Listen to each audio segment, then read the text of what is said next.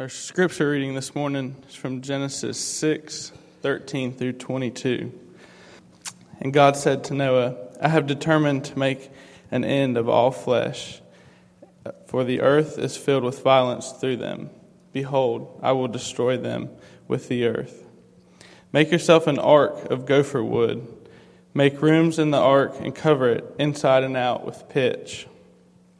This is how you are to make it. The length of the ark, 300 cubits. Its breadth, 50 cubits, and its height, 30 cubits. Make a roof for the ark and finish it to a cubit above. And set the door of the ark in its side. Make it with lower, second, and third decks. For behold, I will bring a flood of waters upon the earth to destroy all flesh, in which is the breath of life under heaven. Everything that is on the earth shall die, but I will establish my covenant with you, and you shall come into the ark, you, your sons, your wife, and your sons' wives with you. And of everything living, and of every living thing of all flesh, you shall bring 2 of every sort into the ark to keep them alive with you. They shall be male and female. Of the birds according to their kinds, and of the animals according to their kinds, of every creeping thing of the ground according to its kinds, 2 of every sort shall come into you to keep them alive.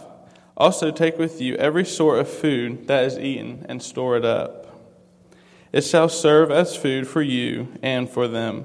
Noah did this. He did all that God commanded him. Let's pray together.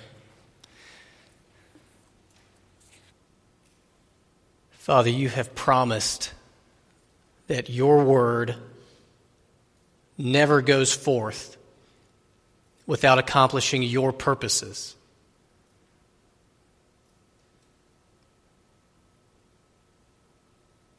And so we sit here and we receive your word now with humble expectation to see what you might do in us as individuals and as a church.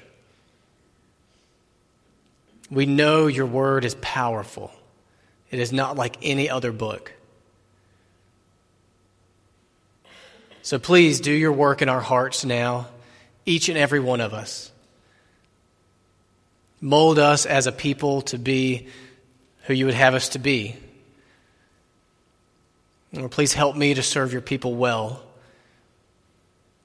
Please stretch our hearts and our minds and our souls to be able to receive your revelation here. Let us be soft and moldable in your hands now, in Jesus' name. Amen. Thank you. I always appreciate when you pray with me, anytime, but especially before a sermon.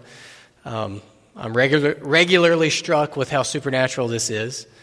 What we could do is we could come and sit here and I could give you some of my thoughts about an ancient text and we could go on and go have lunch. What we want to happen is for God himself to speak to us in his word. And that is the stuff of miracles. That is supernatural.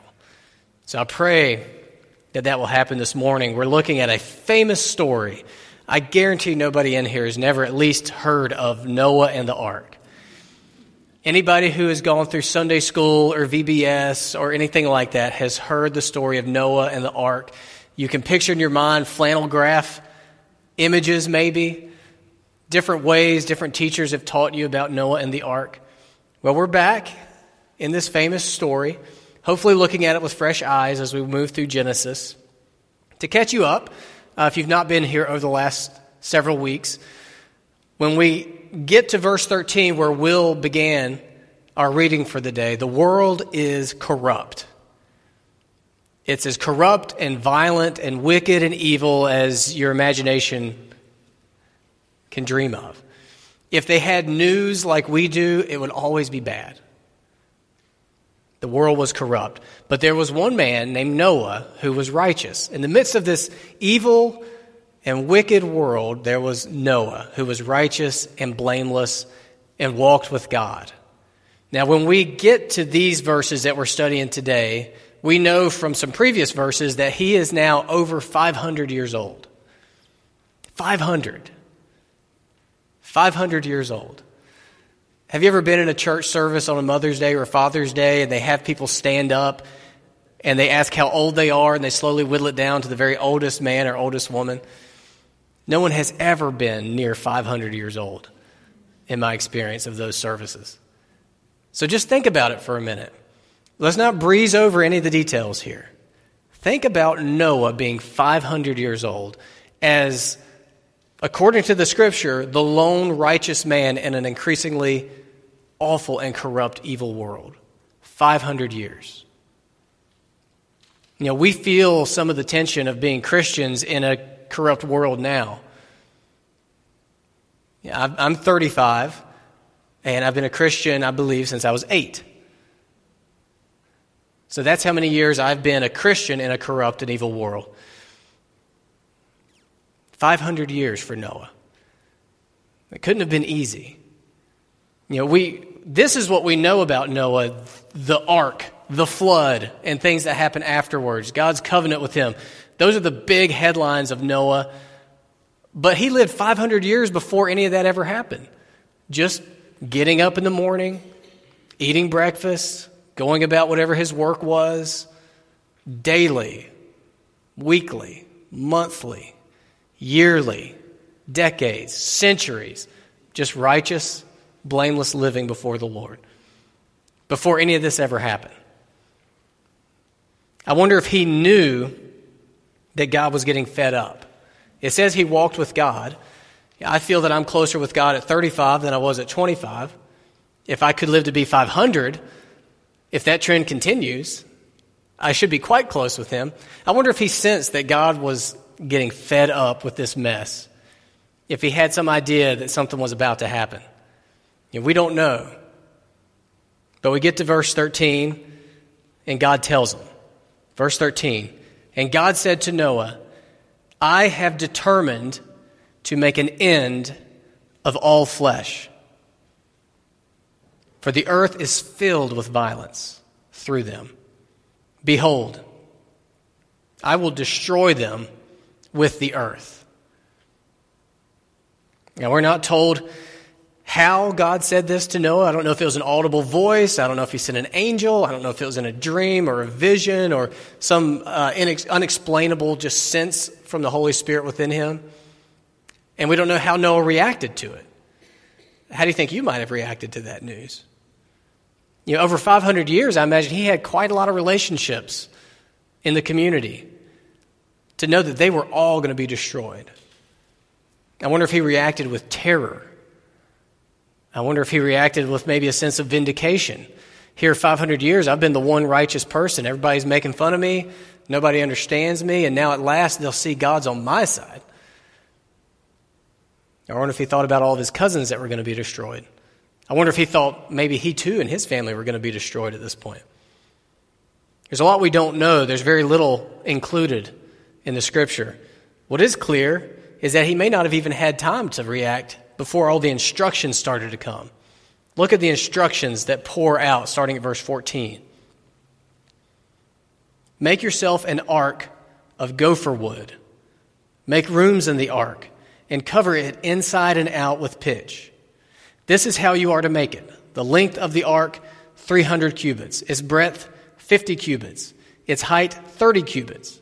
Make a roof for the ark and finish it to a cubit above and set the door of the ark in its side. Make it with lower, second, and third decks. Was he scrambling to get something to write with? This is a big job. And we don't know what Noah's trade might have been before this. Maybe he was some sort of ancient engineer. So he had some know-how here, but we don't know. He may have just been a farmer. You know, we don't know about cubits. That's not how we measure things here. But to picture the ark, you can picture a vessel a little bit longer than a football field, about as wide as a football field, and 3 stories tall. And that's roughly the size of this boat that God is instructing Noah to make here. Whatever Noah's mission statement for his life had been up to this point, from here on, for the next about 100 years, it was simple. Build the ark. That was it. And it probably took him about 100 years. building this boat, building this ark. Now next we come to verses 17 and 18, and these are the crux of the passage. God, still talking to Noah, says, "For behold, I will bring a flood of waters upon the earth to destroy all flesh, in which is the breath of life under heaven. Everything that is on the earth shall die.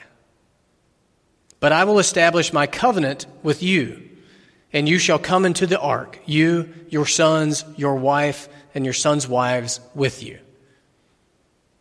I'm going to destroy everyone and everything, except for you and your immediate family. I'm going to make a covenant with you. I'm going to establish my covenant with you." You know, if this was the first time you read this and you see what God is planning to do, you might think that he is just an irate and angry deity, almost like a drunken father at the dinner table who just explodes in anger and flips the table over and says, "Enough, I've had enough." But you see in verse 18 that he's not irate, out of control in anger. He is measured and he's deliberate. And even though this is going to be catastrophic, this is going to be iron-fisted and sure wrath, he is not giving up on humanity. And through Noah, he's establishing a covenant. Now, covenants are really common in ancient cultures. It's sort of the way we use contracts now. It's how business was done. It was common in politics and family life and religion. Here's the formal definition of a covenant: a solemn bond established between two or more parties, involving a firm commitment to the relationship and its obligations. That's basically what a covenant is. A solemn bond that establishes a committed relationship of obligation between two or more parties. We see him here with Noah establishing a covenant. We'll see it later with Abraham. We'll see it later with Moses, with David, and then the new covenant through Jesus Christ. God securing relationship with a remnant of people. It's a constant theme throughout the Scripture. Now, the language here indicates he's not making a new covenant, a new relationship. He's confirming an already existing covenant. There's an implied covenant when he created mankind. And he's saying, even though I'm going to have to wipe the slate clean, I'm not done with my relationship with mankind. If you think about it in marital terms, he's not divorcing mankind forever to be separated from him. He's renewing his vows with mankind after a horrible season of broken trust and sin. And then he goes on with more instructions, verse 19. "And of every living thing of all flesh, you shall bring 2 of every sort into the ark to keep them alive with you. They shall be male and female. Of the birds according to their kinds, and of the animals according to their kinds, of every creeping thing of the ground according to its kind. 2 of every sort shall come in to you to keep them alive. Also take with you every sort of food that is eaten, and store it up. It shall serve as food for you and for them." So many questions come up at this. There is endless debate about, is this history? Did this really happen? Could it have happened? Where did he get all this lumber? How did they lift and place beams? What kind of technology existed for them to build this thing? It says the animals would come to him.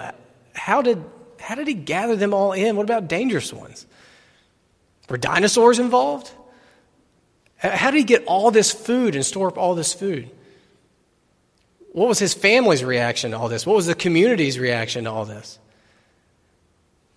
I don't know. God just doesn't reveal all these details we want so badly to know.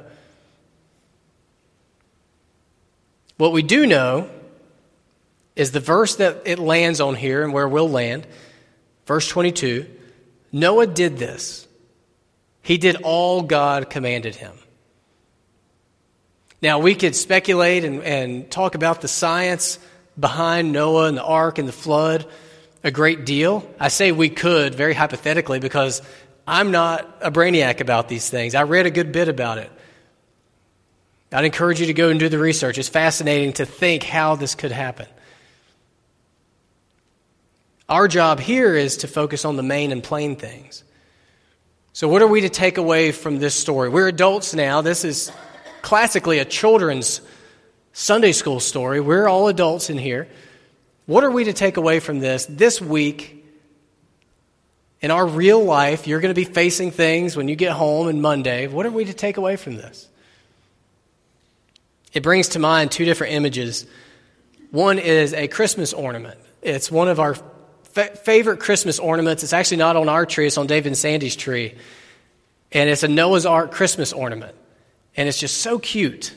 It's like that big. It's very colorful.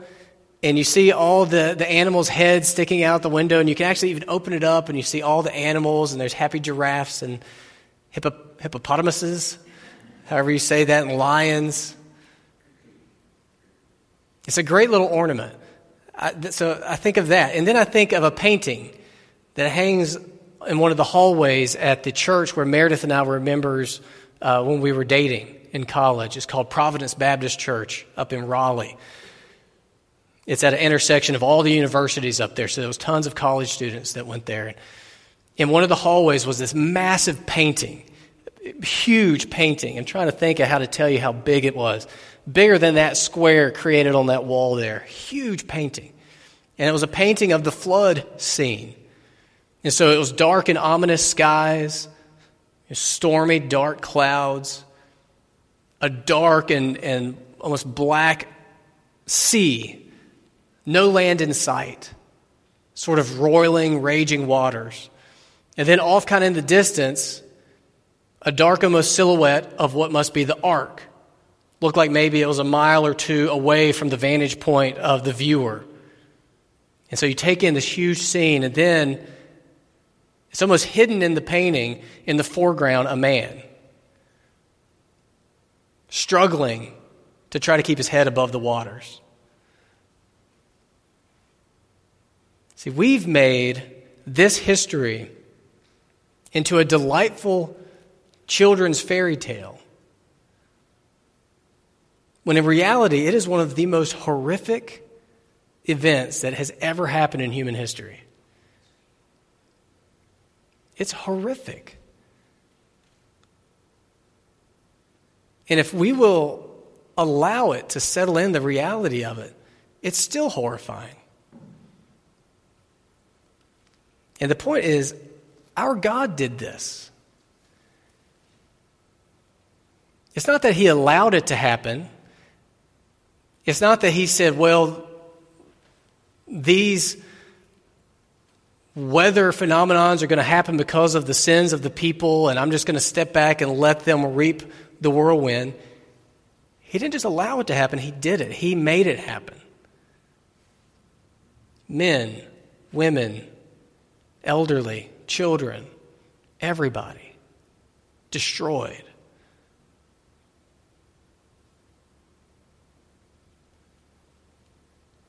Our God has many facets. And he is loving, and he is gracious, and he is sovereign, and he is powerful, and he is wise, and he is wrathful. I wanted to share with you a couple other examples of God's wrath. And there's a lot of classic ones we could turn to. You think about the 10 plagues and things like that. I wanted to take you to two that you may not be familiar with. Just two brief examples. One of them is in Exodus chapter 22. And you don't have to flip there. It'll be projected if you just want to listen. We're not going to stay here long. This is after God had delivered his people from Egypt. And he's giving them the law. Let me just read these verses. Exodus 22, verses 21 through 24. God, giving his law to his people, says, "You shall not wrong a sojourner or oppress him, for you were sojourners in the land of Egypt. You were foreigners. You shall not mistreat any widow or fatherless child. If you do mistreat them, and they cry out to me, I will surely hear their cry, and my wrath will burn, and I will kill you with the sword, and your wives shall become widows, and your children fatherless. Now, that's our God who said that to his people. That's the God we've been singing to and about this morning together. I'll give you one more example. This is in Numbers, another one you might not be familiar with. Numbers chapter 1. I'm just going to read verses 52 and 53. Here, God is instructing his people how they should relate to him, how they should live in the wilderness. Remember, they were in the wilderness for 40 years. And God developed with them the system with the tabernacle, and his presence would dwell in the tabernacle. And there was a lot of instructions about how they should relate to him and his presence there. And here he's explaining to them what they should do at night when they're going to bed. He says in verse 52, "The people of Israel shall pitch their tents by their companies, each man in his own camp, and each man by his own standard. But the Levites, who were the priests, those set apart to be intermediaries between God and the people, but the Levites shall camp around the tabernacle of the testimony, so that there may be no wrath on the congregation of the people of Israel. And the Levites shall keep guard over the tabernacle of the testimony." As you read through the first 5 books of the Bible, it's as if God and his presence is charged with this high voltage electric wrath and holiness. And if a sinful and unholy human being comes into contact, he just is dead. And so here, as he's instructing them how to go to bed at night in their wilderness wanderings, he says, you need to build a layer of insulation around the tabernacle with the Levite priests so that none of you mistakenly wander into the tabernacle and are killed by my wrath. Now again, this is our God. This is the God that we just prayed to and talked to. Now you say, well, I'm glad that's the Old Testament God and not the New Testament God. I'm glad we're removed centuries and centuries from that God, because the New Testament God is a teddy bear. He's like a fluffy little lamb. Wouldn't hurt a soul. Let's read a couple of New Testament passages. We'll start with Matthew chapter 24, starting at verse 36. Jesus is teaching his followers about a judgment that is to come. And he says, But concerning that day and hour, no one knows, not even the angels of heaven, nor the Son, but the Father only. For as were the days of Noah, so will be the coming of the Son of Man. For as in those days before the flood, they were eating and drinking, marrying and giving in marriage, until the day when Noah entered the ark, and they were unaware till the flood came and swept them all away, so will be the coming of the Son of Man.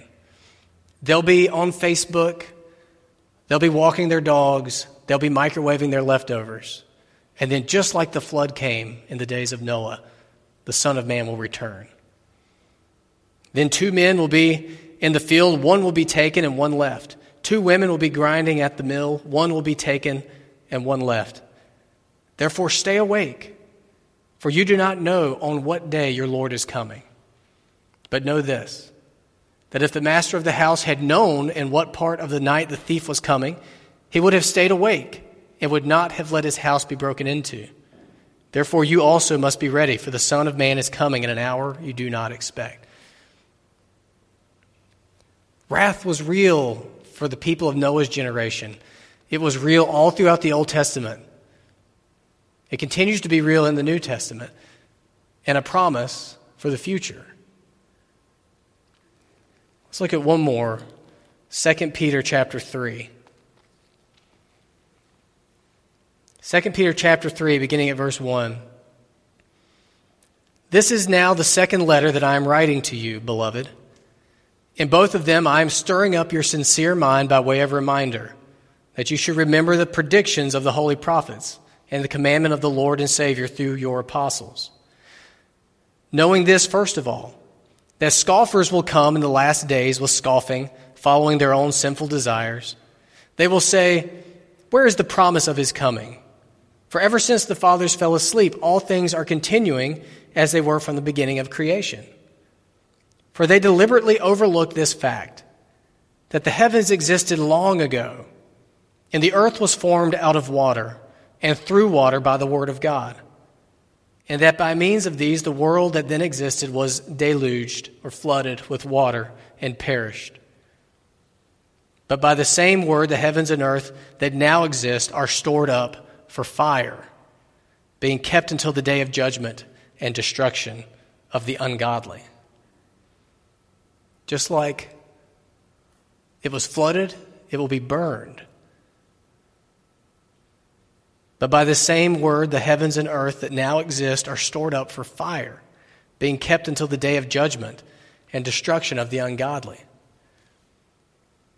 And he goes on, but do not overlook this one fact, beloved, that with the Lord 1 day is as 1,000 years, and 1,000 years as 1 day. The Lord is not slow to fulfill his promise, as some count slowness, but is patient toward you, not wishing that any should perish, but that all should reach repentance. But the day of the Lord will come like a thief, and then the heavens will pass away with a roar, and the heavenly bodies will be burned up and dissolved, and the earth and the works that are done on it will be exposed. See, there's wrath to come. God didn't set aside that part of his character in the Old Testament. He retained it. It's still part of him.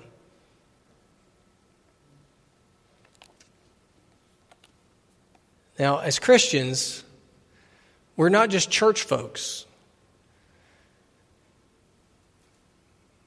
We are people sheltering under Jesus Christ for protection from this wrath.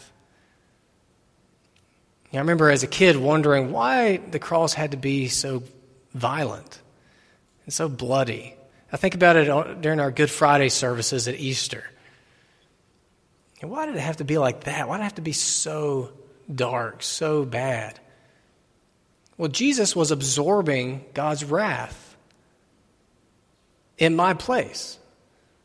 He didn't sin and he didn't deserve it, but he was absorbing it for sinners like me, so that God's wrath would pass over me and it would pass over you.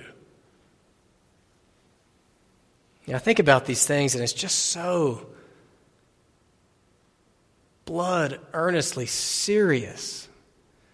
It's just so serious to remember that God is wrathful. We can get so caught up in doing our church stuff and doing our regular life stuff, and we can kind of forget what's at stake here. That just by virtue of being born, we are all in danger of tasting God's wrath in this sinful and corrupt world. And the only reason that he hasn't come back yet, the only reason Jesus hasn't returned is out of patience, because he wants people to repent and turn to him. And it's just so serious. It's more serious than I honestly feel like I can grasp.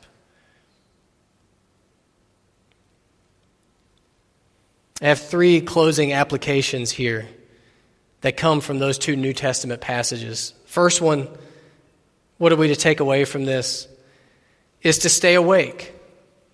Back in Matthew 24, it said, therefore stay awake, for you do not know on what day your Lord is coming. Just to stay awake. Let's beware together of the constant lullaby that our world is singing to us, to try to get us spiritually to just go to sleep. Just focus on the daily tasks. Just focus on entertaining yourself enough to get through. Focus on some goals that will move you along and progress you in this world. Stay busy. Keep the earbuds in. Keep the screen in front. Just beware of the lullaby to spiritually go to sleep, because the stakes are high. I had a counseling professor who told his class, including me, I was in his class, to write down on a little sticky note or a card, how can I glorify God today?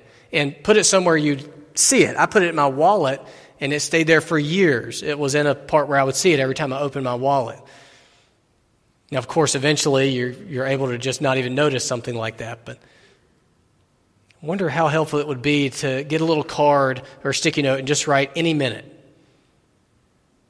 and post it where we can see it all the time. Just the reminder, any minute and Christ could return. How would that put things in perspective for us? Number 2, be faithful. That again comes from Matthew 24, part that I didn't read. Right after what I did read about the Son of Man coming, it says, "Who then is the faithful and wise servant whom his master has set over his household to give them their food at the proper time?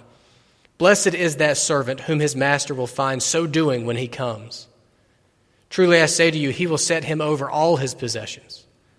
But if that wicked servant says to himself, 'My master is delayed,' and begins to beat his fellow servants and eats and drinks with drunkards, the master of that servant will come on a day when he does not expect him, and at an hour he does not know, and will cut him in pieces and put him with the hypocrites. In that place there will be weeping and gnashing of teeth." In my mind, it brings an image of a classroom. We've all been in classrooms as kids, if you can remember. None of you are 500 years old yet, I think you can remember. In a classroom, the teacher says, "I've got to go make some copies. Here's a worksheet. Everybody just stay quiet and work on this worksheet until I return." And the teacher steps away. There's some students that immediately get up, start throwing paper, start making jokes, start making a racket, giving wedgies. The faithful student will stay at his desk, work on his worksheet, and keep his mouth closed because the teacher could return any minute. And when the teacher returns, all those idiots are going to be in trouble, and the faithful student's going to be fine. That's the image that passage always brings to mind. Years and years ago, the teacher stepped out of the classroom, and he said, "I'm coming back. Here's your assignment while I'm gone. Work on this. Make disciples of all nations. I'm coming back." And it's been a long time. And like in a classroom, the longer the time goes with the teacher out, the harder it is to stay focused on the worksheet. It's been a long time, and it's hard to stay focused on our assignment. But don't you want to be found faithful when he returns? Don't you want to be found faithful? You may not be the best evangelist, the best disciple maker. You may not have all the gifts that everybody that you wish you had. But you can be faithful where you are. As opposed to him returning and you having to face the fact that for decades you've just been goofing off.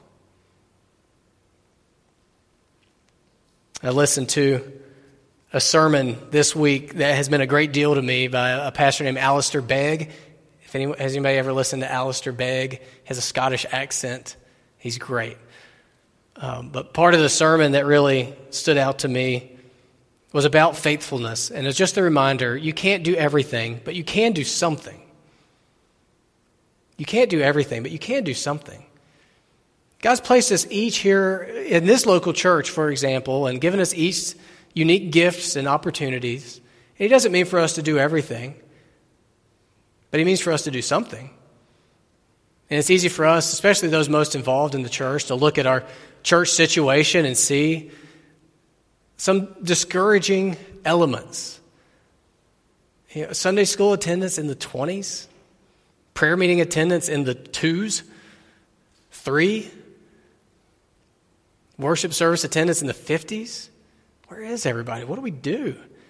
Do we need to turn the whole thing upside down? Do I need to paint my face like a clown and learn to juggle? And we start to feel like we've got to just overhaul everything. But in reality, if each and every one of us would be faithful at our post, that would be enough. That would be pleasing to the Lord. It may not mean that Doolin's Grove Church explodes numerically or in any other way, but it would please the Lord. Are we being faithful with our part? Because He's going to return. Stay awake. Be faithful. Like Noah did. About the only thing it says that Noah did in that passage that we started with was he just did everything the Lord told him to do. That was it. He didn't come up with the plan. He didn't think, I'll build an ark. He just did everything the Lord told him to do. He was just faithful, obedient. Stay awake, be faithful, and number 3, evangelize. I think we kind of take for granted we're Christians, we're supposed to be evangelistic, but we don't do it. At least not as faithfully as we could. This comes from, all these passages. Last night I was meditating on this as I was trying to go to sleep, that's a Saturday night routine. There's no pastor that's not tossing and turning, thinking through his sermon on Saturday night. But I was thinking through these passages and these realities that I don't think about all that often. And I was praying, Lord, help me take this as seriously as I ought to. And I started to picture the faces of people. I started to picture the faces of people that I am close to and that I care about, that I'm pretty certain are not Christians. And just seeing their face and thinking about the prospect of the Lord returning and his wrath burning hot against them. And honestly, it was just about more than I could take. I wanted to go and get my earbuds in my ears. I wanted to distract myself. Now, I don't think that we need to go around in a constant state of weeping over these realities, because there is great hope. But I do think it ought to energize us to get to work. We can't do everything, but we can do something. Because God's wrath was real for Noah's generation, and it's real for ours too. And it's not all fun and games. Being the church together isn't just all about just trying to keep it going. There are people who are going to face the wrath of God if they do not repent of their sins and receive forgiveness through Jesus Christ. For us, it's very similar to Noah's day. But one difference is we've been allowed on the ark through Jesus Christ. And we've been told to shout out to everybody we can reach, get on the ark. Noah and his family were the only ones allowed on there. So their job was just building the ark, entering the ark. Our job is trying to tell everybody else, come on, get in the ark with us. Trust and follow Jesus Christ. In his name there is salvation. There is forgiveness of sins. There is shelter from the coming wrath of God. Father, please help us. Please help me. This world is so distracting. And it feels like there's so much spiritual opposition against us. But through Jesus Christ, you have done an amazing thing, and you have made a way for us to be saved, forgiven of our sins, cleansed, made right with you, so that his return is a good thing and not a bad thing. And you've placed us each where you've placed us, and we're surrounded by people that don't know or have forgotten or have refused to believe that there are repercussions for sin and that you are holy. Oh, please help us, Father. Please help us. Please give us a boldness to proclaim the good news of Jesus Christ. Please give us open door opportunities and conversations. Or let us not just be Christians in here together for an hour on Sundays, but be out there Christians, proclaiming, sharing, talking about the name of Jesus Christ, the one and only way to salvation. Lord, help us to live in light of these truths. Help us to relate to people in light of these truths. In Jesus' name, amen.